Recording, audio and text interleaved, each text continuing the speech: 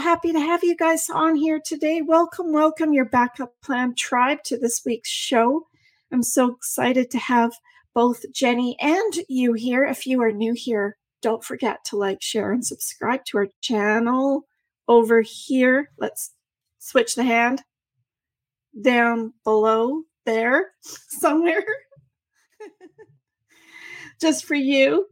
I'm Tina. If you are new here to our show from your backup plan app, I am the developer and creator of your backup plan, and I am a best-selling author of In the Blink of an Eye.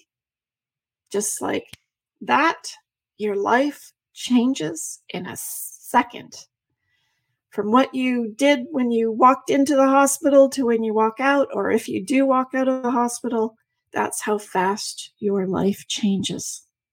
I'm also a financial advisor and an emergency preparedness coach to help everybody become more prepared for life in general, whether it's losing your purse, wallet, passport documentation, having it stolen, or even all the sicknesses in the pandemic. You know, I have amazing guests on our show each and every week, like Jenny, and they're real life stories with real people, and that talk about accidents and sicknesses and trauma in their lives. And when something happens, it's something life changes. Your life changes in a second, sometimes for the good and sometimes not so good. But, you know, we're not all given 5-minute evacuation notices in our life for such thing as a wildfire or a hurricane or a tornado or even an earthquake. But when we do, those are blessed 5 minutes, I'll tell you.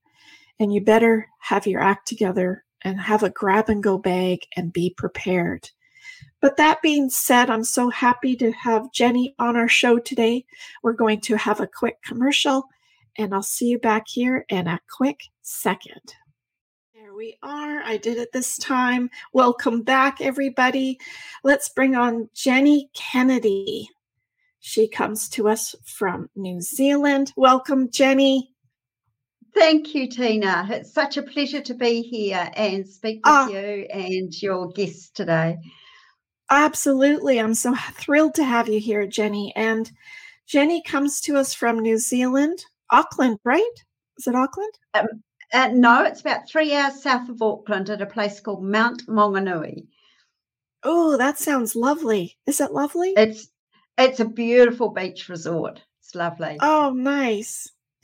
So Jenny is an intuitive healer and teacher, and she's gone through she has quite the story of Jenny's story of overcoming suicidal thoughts and cancer. And so thank you, Jenny, for coming on the show. I just wanted to say my thanks to our listeners as well. Please like, share, and subscribe to our channel. If you already haven't, press down here in the subscribe button so that you get notified of the upcoming videos, because we love to have you here. So Jenny, where did all of this start for you? This whirlwind, it sounded like to me, of your life journey. It's crazy. Well, looking back on it, it was crazy, and it started gradually, actually.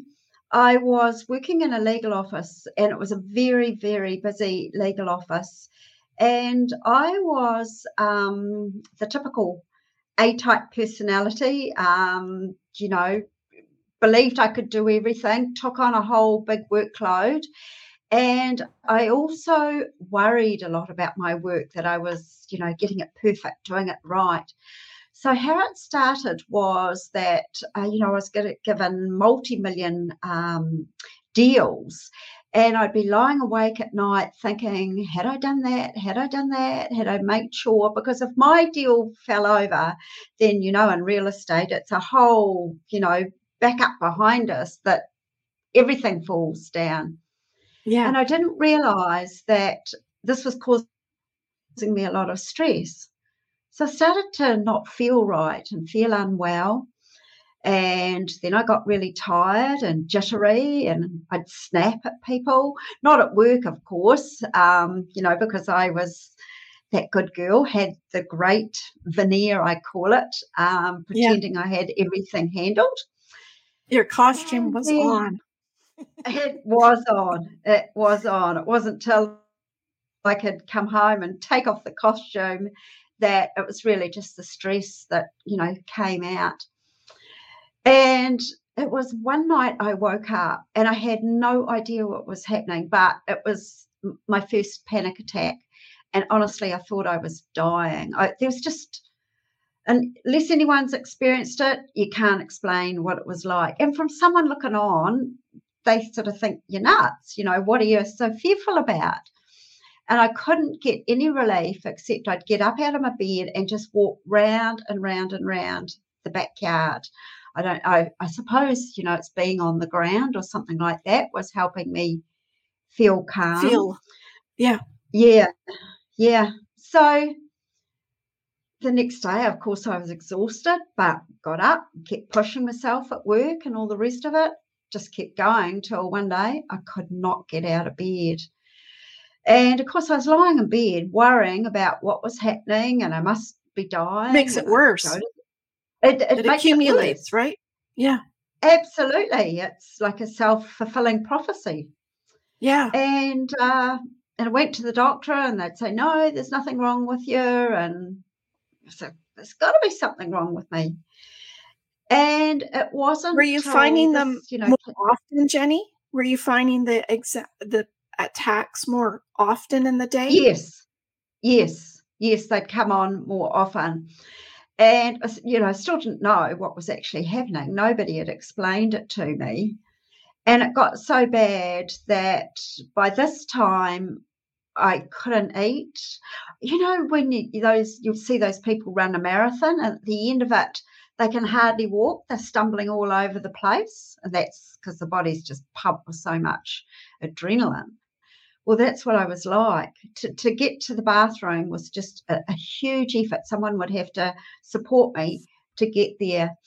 And it was one night I really just, I don't know who I was talking to, but it was in my head. I was lying there, another night that I couldn't sleep all night. I just said, well, I'm over this. If you don't send me an answer, I'm out of here. So, the pain of living was far, far greater than me taking my life. And of course, now in this place, I'd never ever contemplate taking my life, but I totally understand people that do, because that pain of living is just gets to that place of being unbearable. But the magic in And that, it's which I not so didn't much that you don't think of your loved ones, right? It's not like it's not about that. It's just about your inner being that you're just suffering so much. well, if I could liken it, say, you get clamped into a huge vice, like a whole body vice, and it gets tighter and tighter and tighter, and you're in so much pain. At that point, you're not actually even really thinking about your loved ones. Yeah, your mind realizes, but you just want to escape that pain. Yeah. And that's what it feels like. But I didn't realize that when I had that thought in my head, that someone, the universe, God, whatever you like to call it, because, I'm not a religious person, but someone was listening. And it was a couple of days later that I was handed a book. And the book was all about accessing suppressed emotions.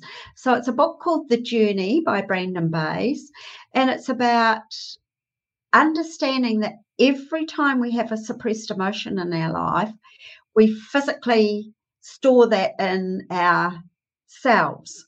And so over time, there's a propensity for dis-ease or, emotional reactions Issues. to take place. Yeah. And so this is what I realized, not at that time, but I came to realize, but I read that book, and Brandon has written there's two processes in the back of the book. through guided meditation, and I took myself through that process. So it was just by reading the book that I just felt this huge relief. And it gave me What do hope. you think triggered that? Was there something that you realized in the Yes, book all of a sudden? it was because it's a process that you actually do. So it's not about something you read, but something you are experiencing. So I was able to access that suppressed emotion. And as I accessed it, then I was able to release it. And that's where that feeling of relief came and that hope. So it took quite a while for my physical body to catch up. So I continued just reading these processes, going through them and doing that inner work, the small, myself. So what happens through the process, you can actually access the memory. So when we have a suppressed emotion, and normally that's in childhood, or if we are in a situation where we feel really disempowered, the damage is done not from what happens, but how we react. So if we don't have a safe space to express how we feel, then we are programmed with a particular belief.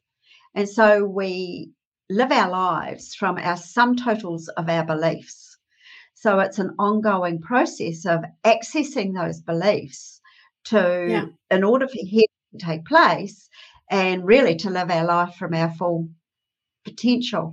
So I love my father dearly, but he was very abusive. So one minute I was his princess, and the next minute I was being yelled and screamed at and thrashed. And that would break my heart in that moment. So I would try so hard to be good, and then my older brother might have been niggling me or something, and then I'd react because you get sick of it, and then I blame myself because we'd all get a hiding, and then I blame myself. Oh my God, I should have just let my brother, do that or whatever. And so I was trying to be good all the time.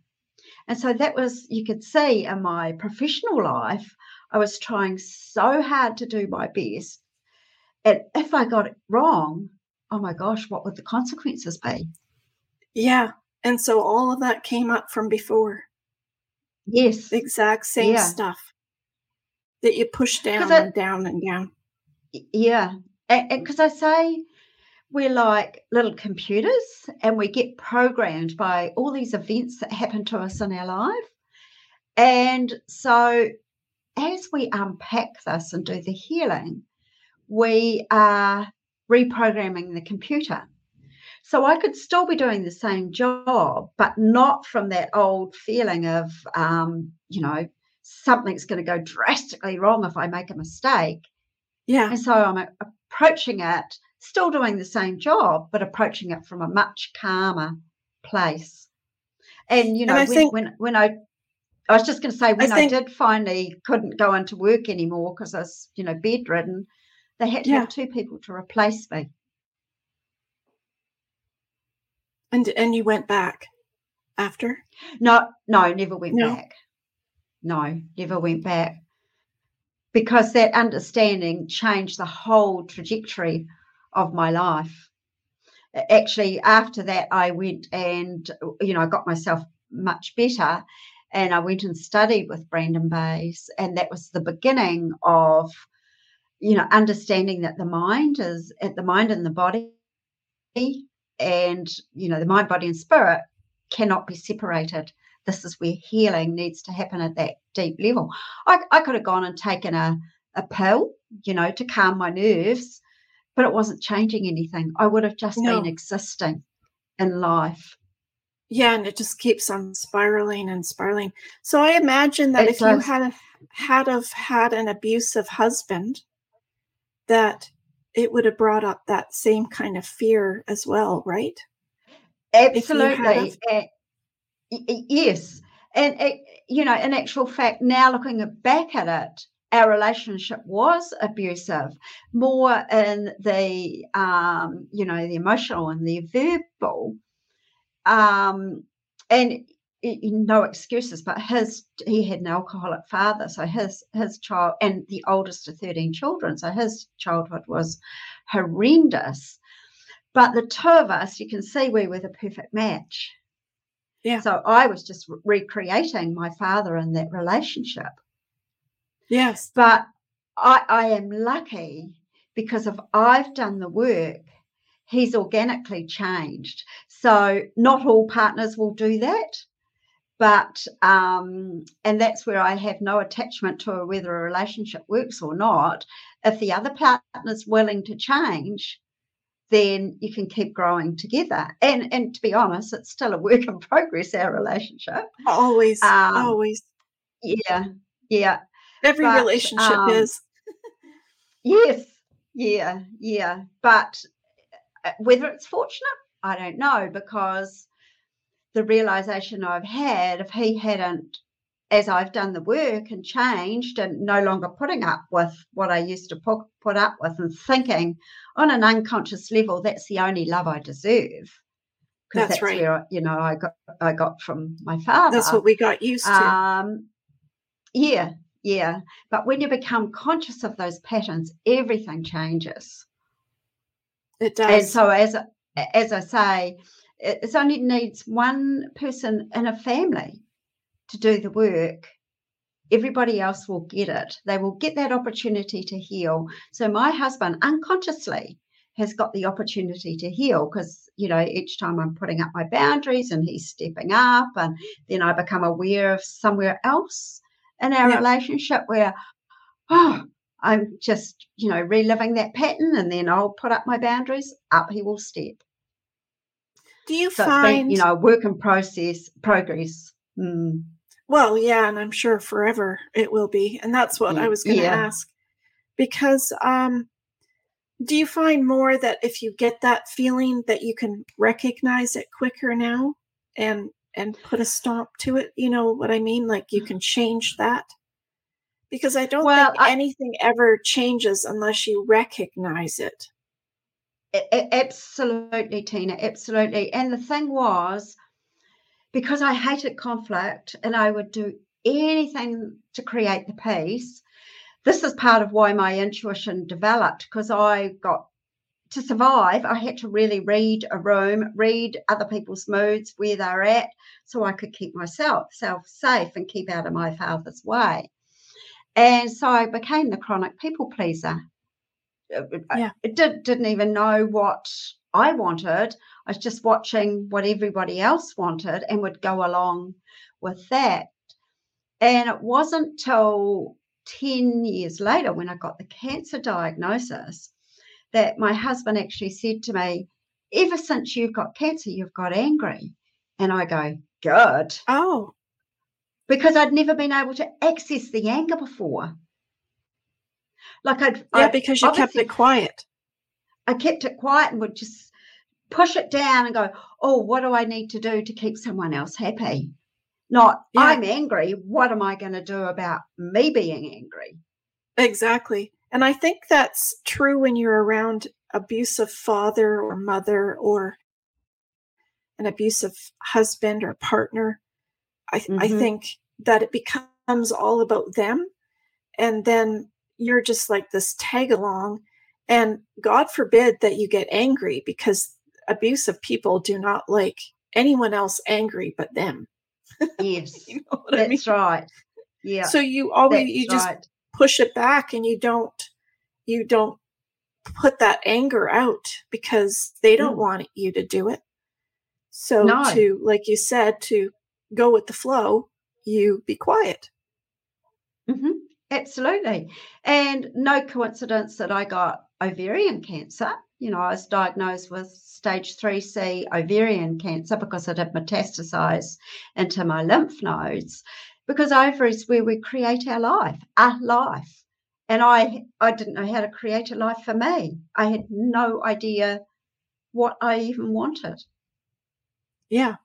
And so from the the burnout in the corporate world, it sort of started my journey of recognizing the mind, body, spirit. You cannot separate it. And I went on a lot of courses and did a lot of training and had the understanding, but I still wasn't really putting it into practice. So it wasn't till I got the cancer diagnosis that I did actually get angry, recognize the anger, and then start doing something about it. Because that's the hardest part, is Yes. doing Well, something change, about it. because your body, Yeah. you're not used to doing that action, Mm, right? mm. Yeah. And it's scary. It really is How many years scary. difference between when you started working on yourself to the cancer diagnosis? How long would that have been? 10 years. 10 years. It's a lot 10 of working years. on yourself. It was a lot of working on myself. And that's what I realized, although we do have to be careful what we ask for. So that changed the trajectory. I stepped away from the legal work and got into massage and started developing my intuition, because I realized when I was massaging someone, I could read what was going on with them. So I started doing lots of training and, reading that. So I actually put out a prayer or in meditation, and I asked to be the best possible healer I could be. And then they went, okay, here's incurable cancer. But to be fair, I had an awful lot of stress. I've got 2 boys, and one of my boys was really having a battle with drugs, about as bad as you could get with drugs, really. Oh, And it was a lot of worry for me. And I think all of that combined, and not that I'm blaming him, because anybody that takes drugs, it's just a way to alleviate their anxiety, because he'd had a lot of anxiety. And to just touch on his story a little bit, when he was 3 months old, my brother had a little boy who was 3 months old who died of a cot death. So my anxiety was projected onto my son, thinking he was going to die all the time. So he grew up to be an extremely anxious child. And of course, what do we do when we're anxious? We take the drugs to, find some peace. something to But make you feel better. in the moment. So, there's no judgment about anyone taking drugs until they can find a coping mechanism that's the best thing for them to do in that moment, because it's the thing that gives them the most relief. But the beautiful thing was that as I did my work and letting go of the unconscious belief that he was going to die, that he started to heal as well. It was beautiful. Oh, isn't that nice? Because we're all interconnected. Yeah. And how is he now, Jenny? Amazing. Fantastic. Oh, good. Oh, good. Yep. He's a very successful businessman, and doing really, really well. He hasn't taken drugs for a long time now. Maybe 15 years now he's been clean. Oh, that's awesome. Yeah, which is fantastic.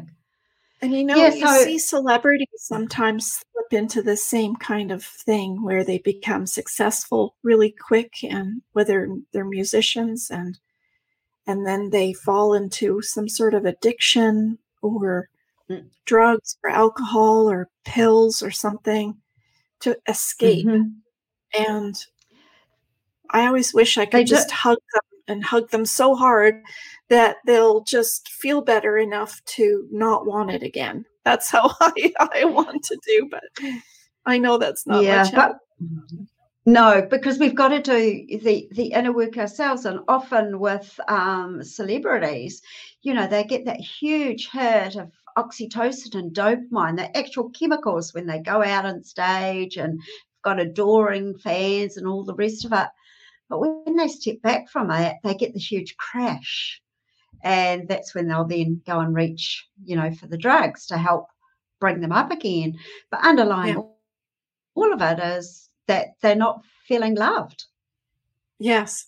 They need something external to make them feel loved. But that's all of us, really. All of us are just looking for love. I was just Yes. looking for my father's love, so I just try my very best at everything, thinking I will get Yeah. approval. Yes. And I think that Mm. hurts your love inside because you have to learn to love yourself Yes. first Yeah. before you can You learn do. to love someone else. Yeah. Yes. But we're not And taught that's that it. growing up. No.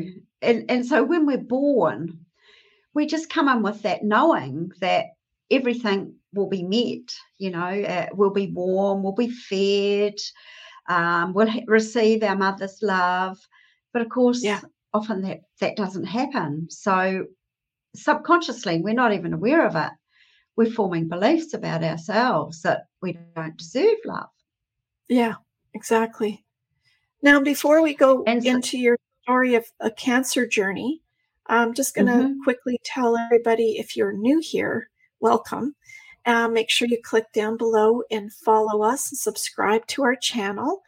And if you think that there might be someone in your life that this might help, or someone might appreciate you sharing this with them, because, Jenny and I are here.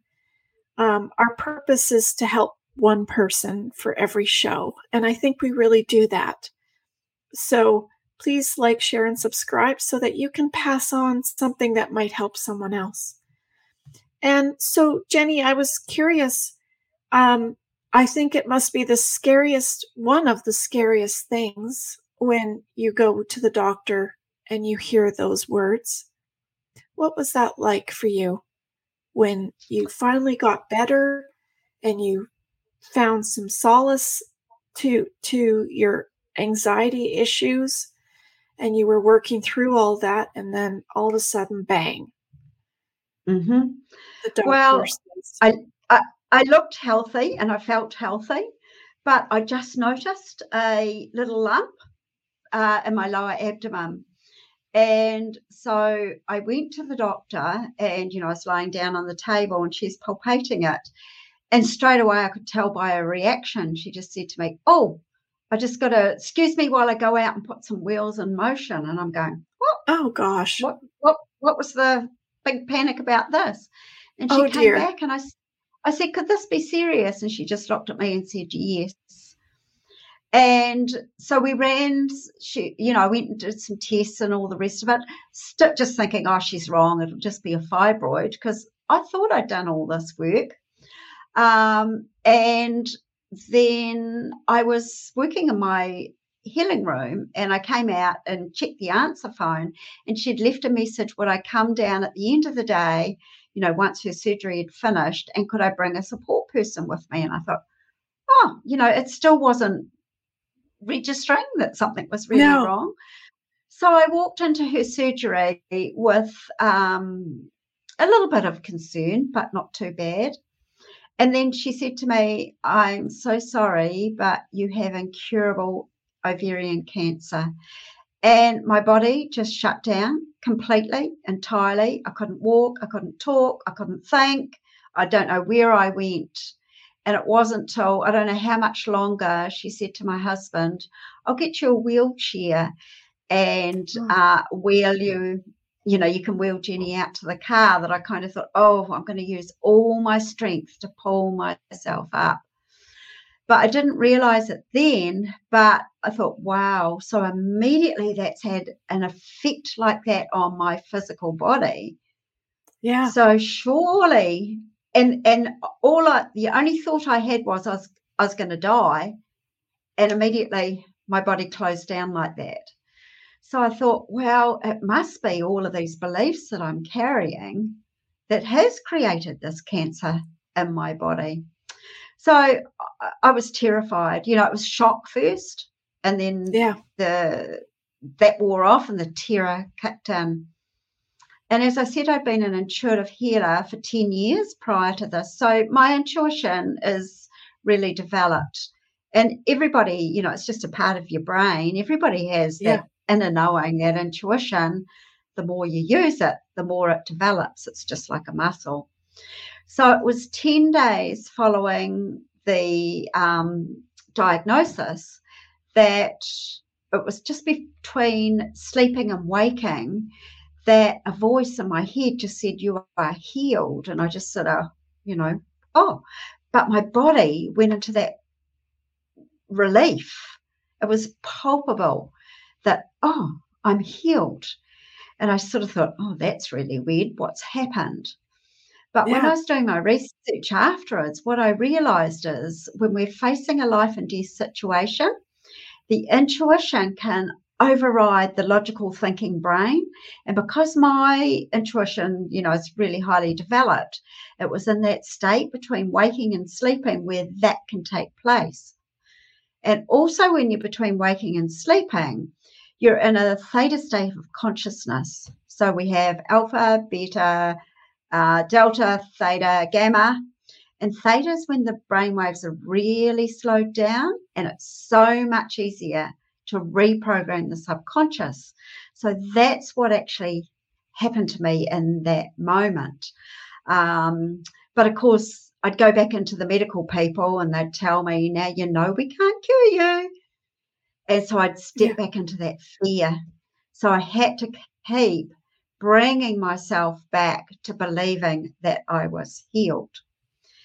And it was kind of like starting way back then, when in the middle of the night, when I was, in the burnout or breakdown in the legal profession, when I just in my head screamed out, show me an answer, I'm going to commit suicide, that I started to realize when you ask, you've just got to look and something will come, into your path. And I was reading the work of Dr. Bruce Lipton, and he's a cellular biologist.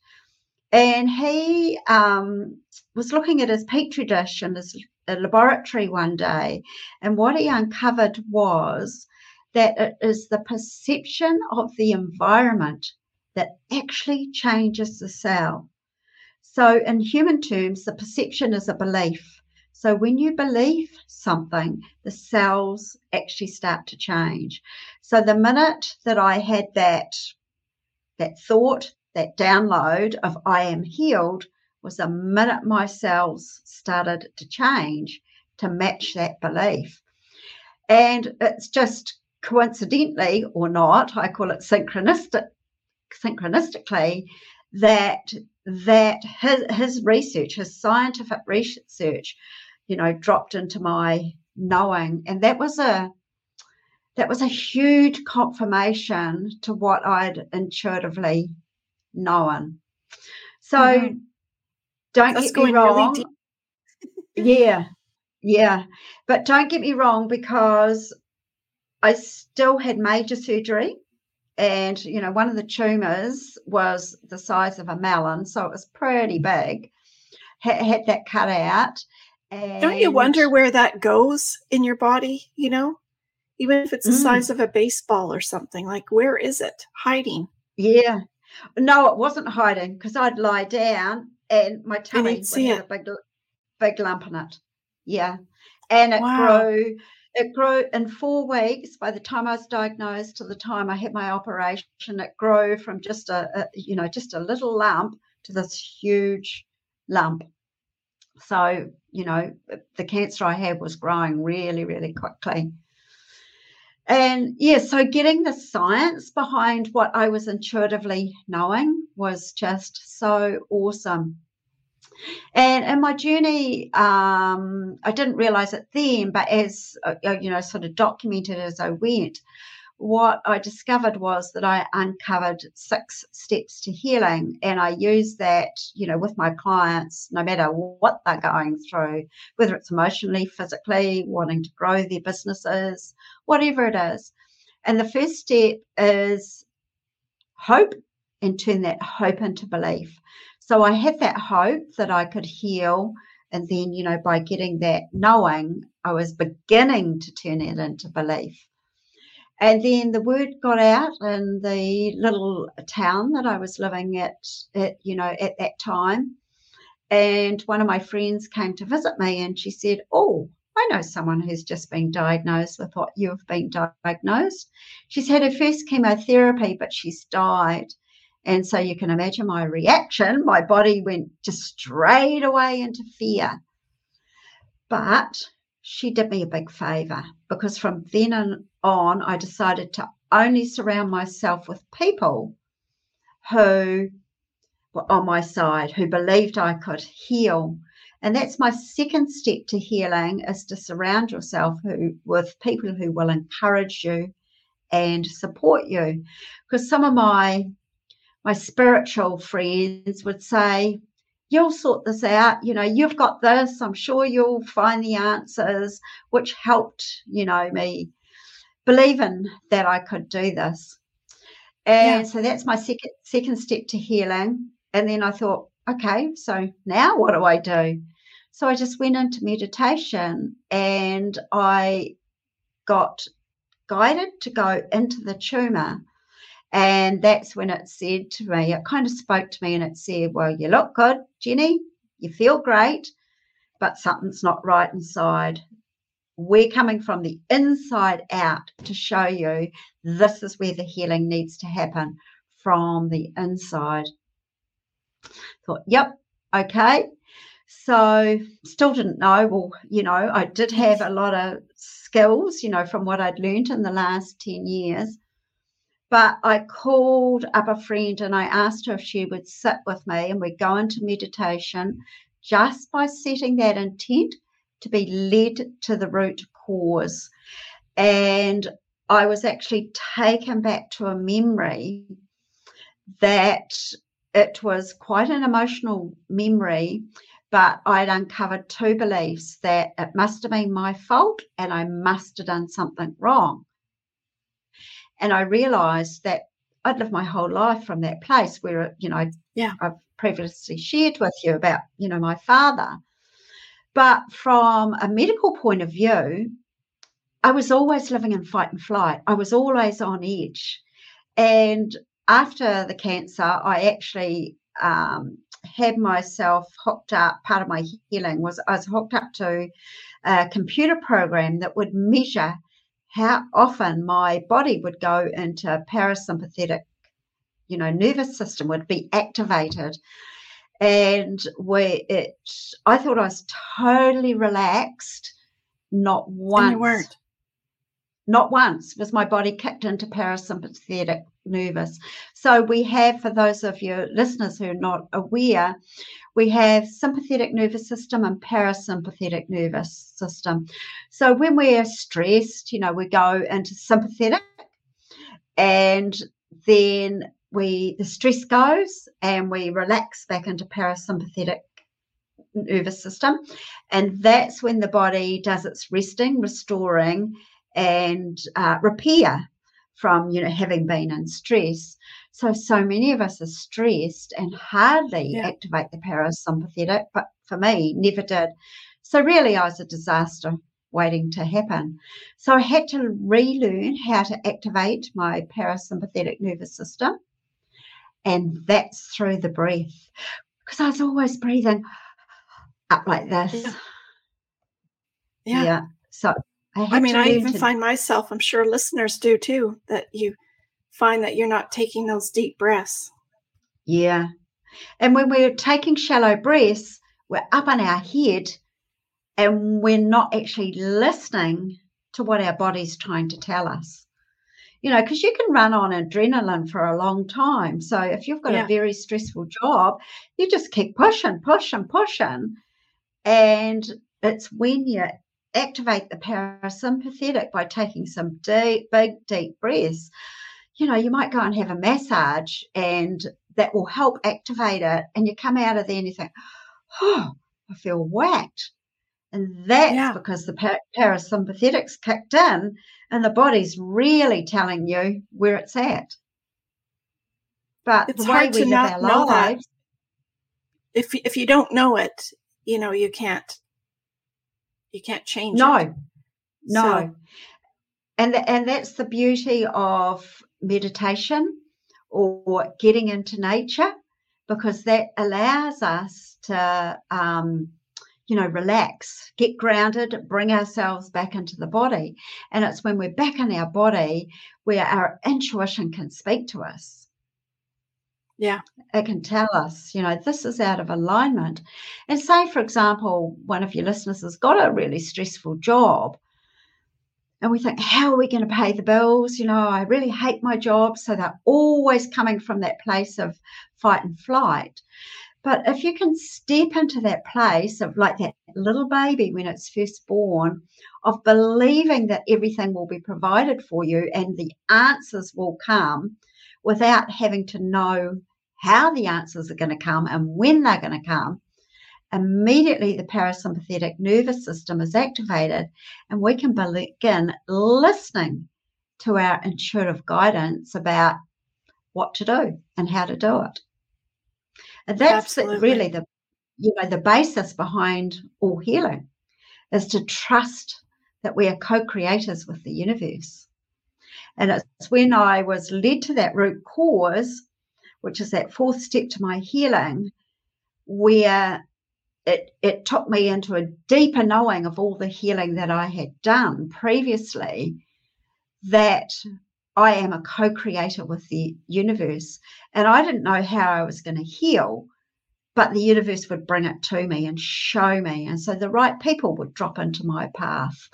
It might be just something I watch on TV that's gold. I've got that. And it would take me one step towards that journey. And or so the book that you were talking about that dropped in your lap. That just dropped in. Absolutely. And so that's the HEAL-U, the acronym I use for these 6 steps. That dash is to surrender. So it's to surrender into that place of not knowing, surrender into, yes, I'm stressed right now because, I've got a job that I don't really like and it's taking way too much from me. When we really accept it, that's kind of that step. And that's with, people in my group programs that I do with cancer. I actually to get them to share their story of what they're dealing with at the moment, which can be quite challenging because some people think, I've got to think positively. No, accept where you're at, and then we can build up from that with the intent that I am healed, or I'm already creating my perfect job, perfect balance in my life, knowing that that's going to continue to drop into your consciousness, into your world, just bit by bit. And it's also to surrender into the emotions. As people think we've got to be positive, but I was positive. I've been positive for how many ever years by, as you say, putting on that costume and not really acknowledging that anger that was here. So when we surrender to the emotions, but then what are we going to do about those emotions? That's where the magic happens. That's where we take back our power and the healing begins to happen. And then the U in my HEAL-U is to actually unleash your plan. And that can be individual to every single person. And that's what I, with the clients that I work with, don't take my plan. If something goes through your intuitive filter and feels right for you to take, that was part of my plan, but you be open to what feels right for you in your plan.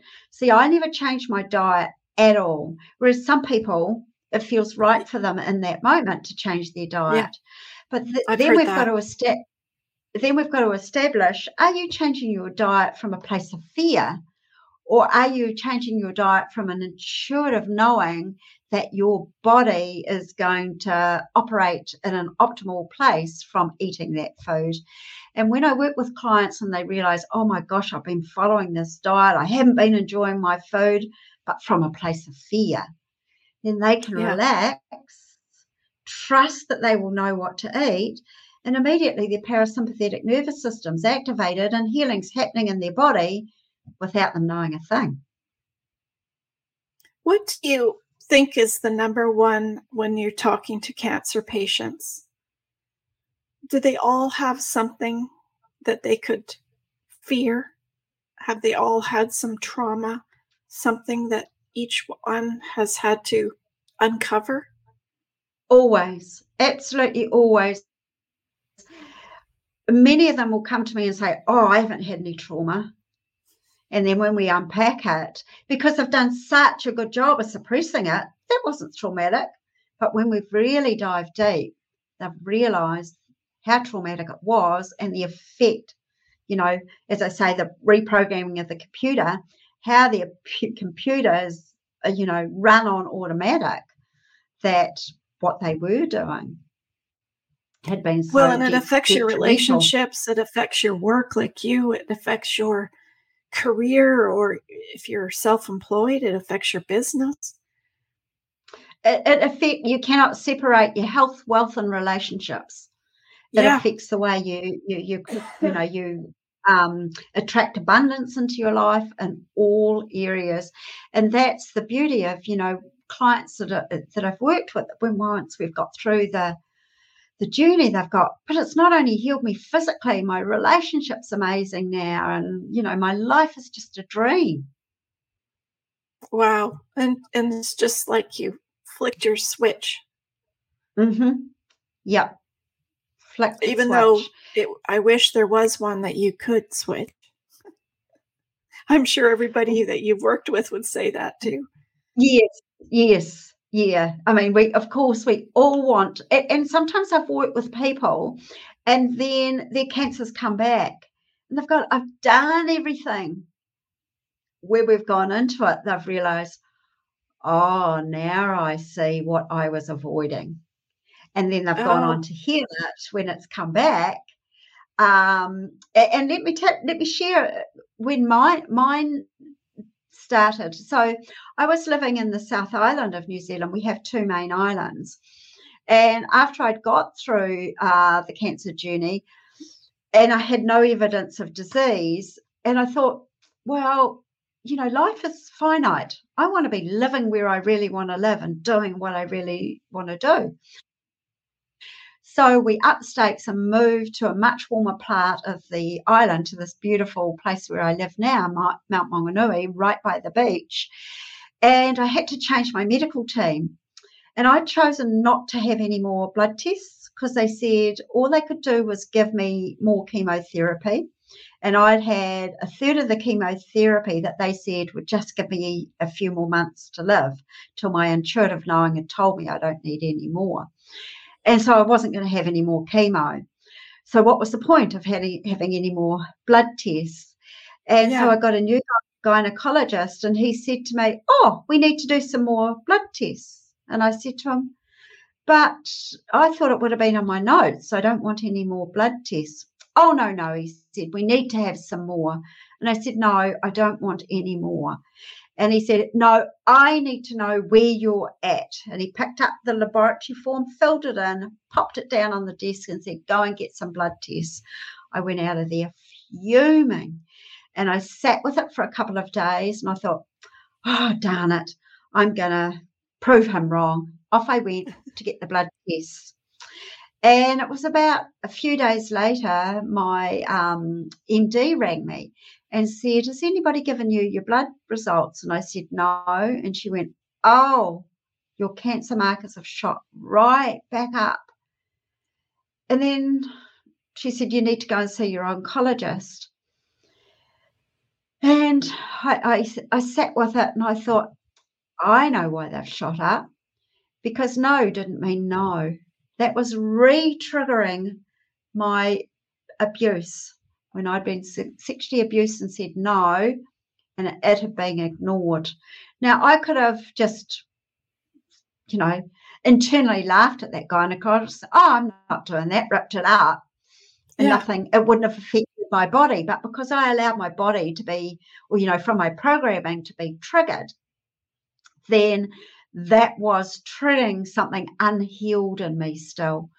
So I said to my oncologist, give me 3 months and I'll be back. So I went and did more inner work and went back 3 months. and to their utter surprise, my cancer markers had dropped right back down. But knowing that everything is perfect and the universe is always supporting you, it has now given me medical evidence of suppressing emotions and then releasing them, how that shows up on my cancer markers. So in actual fact, it was a gift that gynecologist. So when we look at our lives that way, that everybody in our life, when they trigger us, it's just a gift for us to go and look within to what needs to be healed. It changes everything. We start to take back our power rather projecting and going, oh, that gynecologist, why didn't he listen to me? And going into that story, owning it and healing from it. And so now if no, I say no and they don't acknowledge it, then I will, get myself out of that situation or just ignore it and make myself safe. Right. So you kind of block it, I guess. It's kind of your own boundary or block or whatever. Yeah, absolutely. And it could be, say, for example, my husband wants to go, say, for a walk on the beach, and I'm feeling really, really tired. And he'll say, oh, come on, let's go for a walk on the beach. I say, no, I don't want to. And I realize, actually, I'm starting to go into that place of pleasing him. I'll just say, no, I'd love to, but for now, this is what I need, just to rest. So it can be as simple as that. No, that sounds awesome. What was it like with your husband? How did he handle things with you? With those, with that news? My husband's an engineer, so he's so in his head trying to solve problems. So he would spend hours and hours and hours on the computer. But looking at his childhood stuff, that was making him safe because he needed to know what might happen to make him safe. But bless him, he never ever shared, all the prognoses and things with me. So I'm very, very grateful for that. And he finds that being in his head and being an engineer and needing proof of things, he finds it kind of hard to get his head around what I've done. But he has totally supported me all that way. And I would go into the fear. I remember once we were in the car and I was getting uptight about having to go and have more chemo. And we didn't have any grandchildren at that point in time. And he said to me, oh, but just imagine what it's going to feel when you first hold that grandchild in your arm. And immediately that took me into that place of creating that feeling and stepping out of that fear. So he wasn't conscious of doing it, but that's what he was doing. So I'm really grateful, whether it's luck or whatever it was, that unconsciously he was playing that part. And unconsciously he believed I could do it. Yeah, because that's great support. Fabulous support. So and what actually happened when I first got diagnosed, because of both of our trauma, he'd never really been able to be emotionally there for him. And I said to him, I can't do this journey with you because I really need someone to be there for me emotionally. And I was ready to leave the marriage because I knew it needed to be all about me. And, he broke down and he cried and he said, I just don't know how to do this, but I'll really, really try. So then he went into the deep end and he'd go, what do you need now? And what do you need? And that became exhausting. And so one morning I was lying in bed and I was just thinking, oh, I just wish my husband could just get it without knowing, asking me all the time what I needed. And I just no sooner sort of said that in my head, and he walked into the room and he said, I'm sure you'd like the curtains open so the sun can come streaming in. And I'm going, yes, he's starting to intuit what I need. Oh, So that's lovely. it's a balance in our relationships. And I work with a lot of people going through relationships who are ready to leave their partners. And I say, okay, let's just Yes. work on this first. Just make a commitment that as you do your thing, we will give your partner an opportunity to step up. Sometimes the partner is ready, and sometimes the person I'm working with knows it's time to walk away, but the walking away becomes much easier. Well, So, I've had a lot of clients, and a lot of times the spouse runs the other direction when mhm. you have Yeah, that type of diagnosis. yes, It's yeah, pretty high, actually. it is.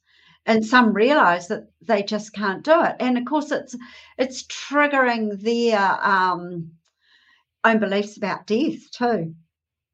Yeah, I yeah, mean, it triggers a lot of people's, you can see by their reaction. And that's why I thought, I'm not going to put myself around those people that will, I will trigger yeah, their, um, their that. views or their beliefs on death. Yeah.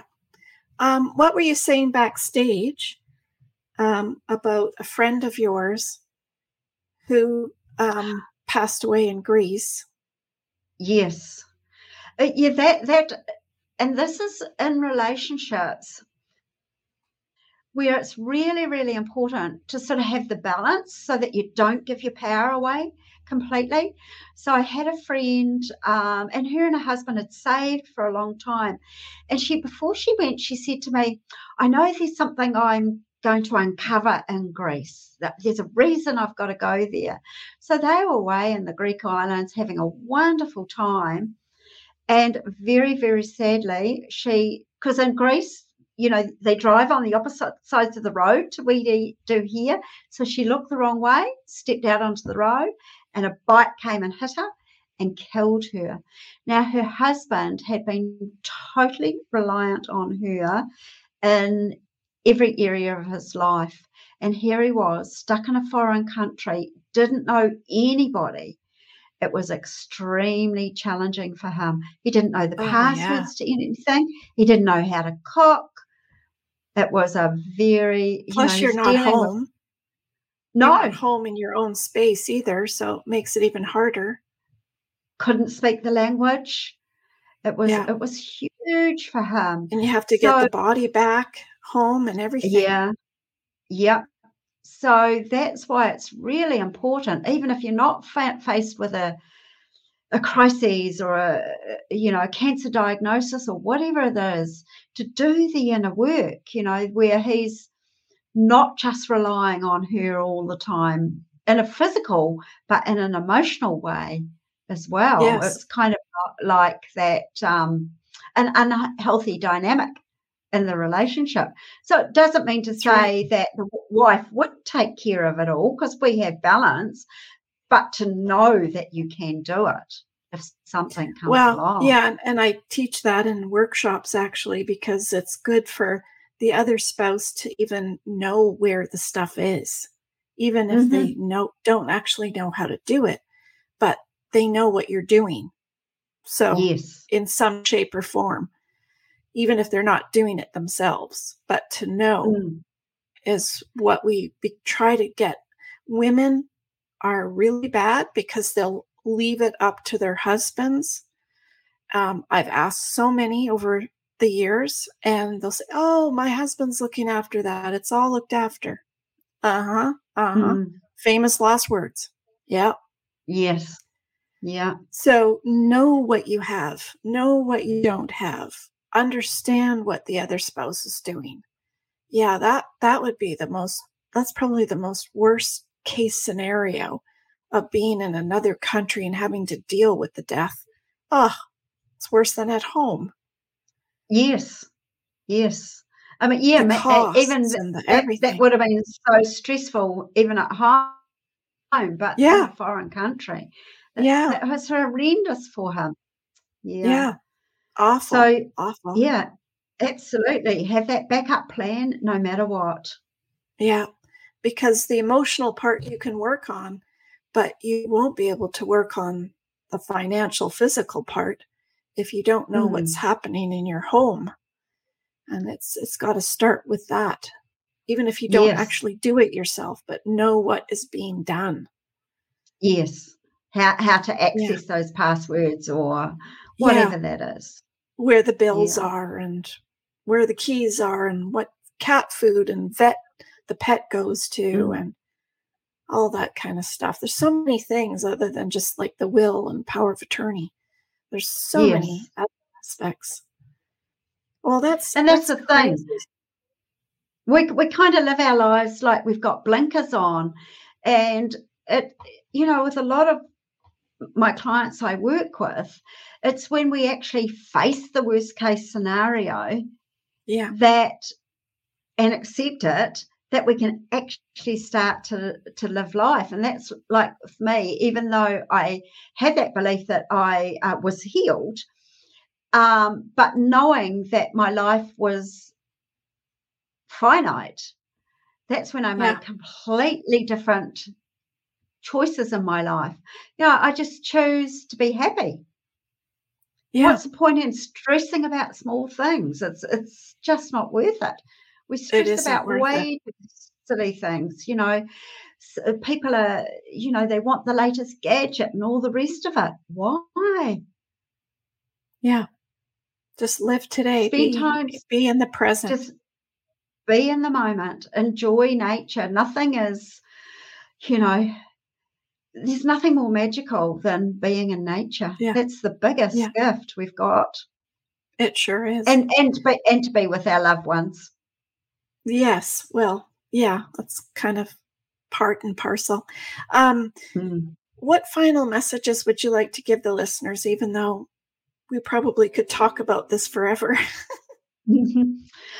Well, what I would like to ask your listeners to do is to learn to love themselves. If they were their own best friend, what would they do for themselves? That is a really big question, because often we can, give and do things for other people, but what would we do for ourselves? Actually, I wouldn't do something because I thought I should. I would listen and do what I really knew what was good for me. And I think that's a really good way of putting it, because if you had this really best friend, what would they say to you and what would they do for you? Mm. Mm-hmm.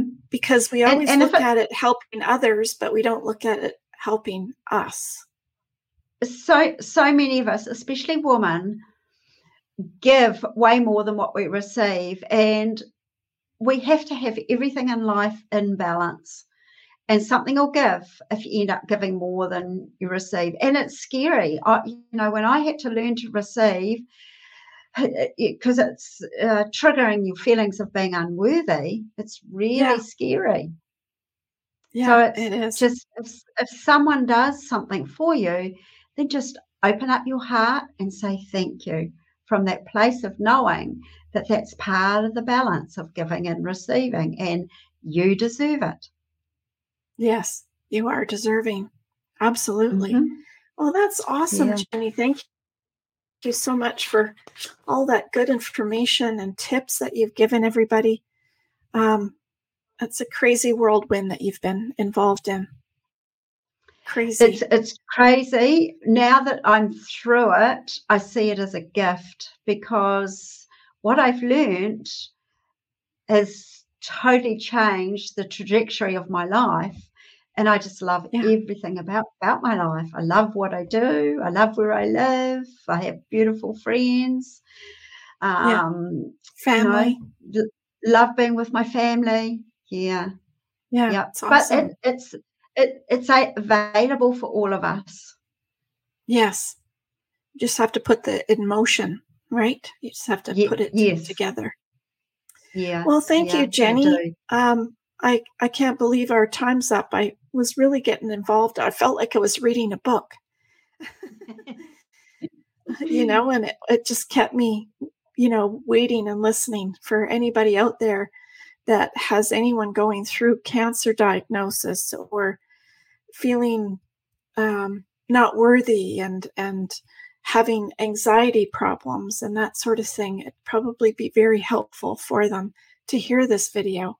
So make sure you like, share, and subscribe to all of those family and friend members that you can at least maybe help in one little tiny way.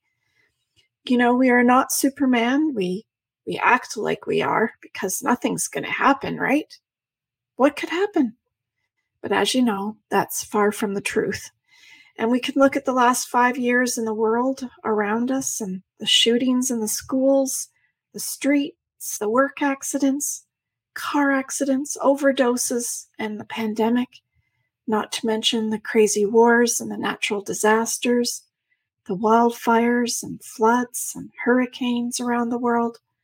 Our life is different, and we need to remember that and have a plan and have a grab and go bag and have an emergency exit plan and all of that kind of stuff that we deal with on our podcast as well as in our app. So if you are thinking about that special someone right now while you're watching this show, and you just don't know how many birthdays that person might have left, you don't know if they're going to be here tomorrow. So reach out to them today.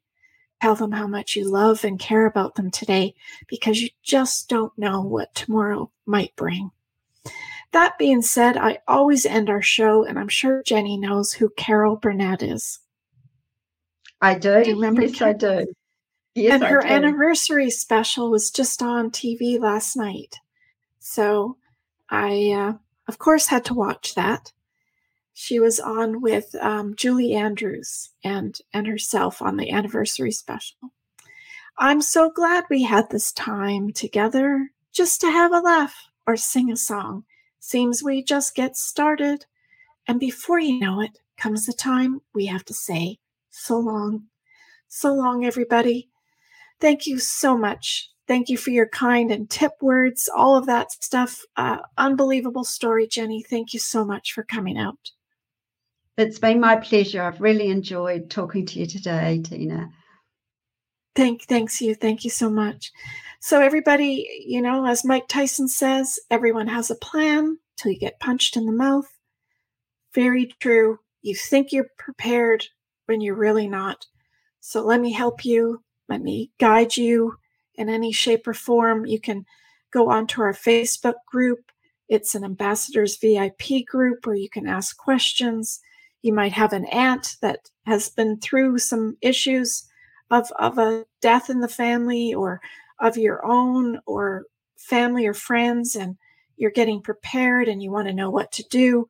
That's the right place for you, is over on our VIP group where you can ask questions and talk, post. You can make posts on it, all sorts of things, because we're just one big happy family. So everybody, expect the unexpected. Be kind. Stay safe. Till next week. See you next time. Bye for now. And thanks to Jenny again. You're welcome. It's my pleasure.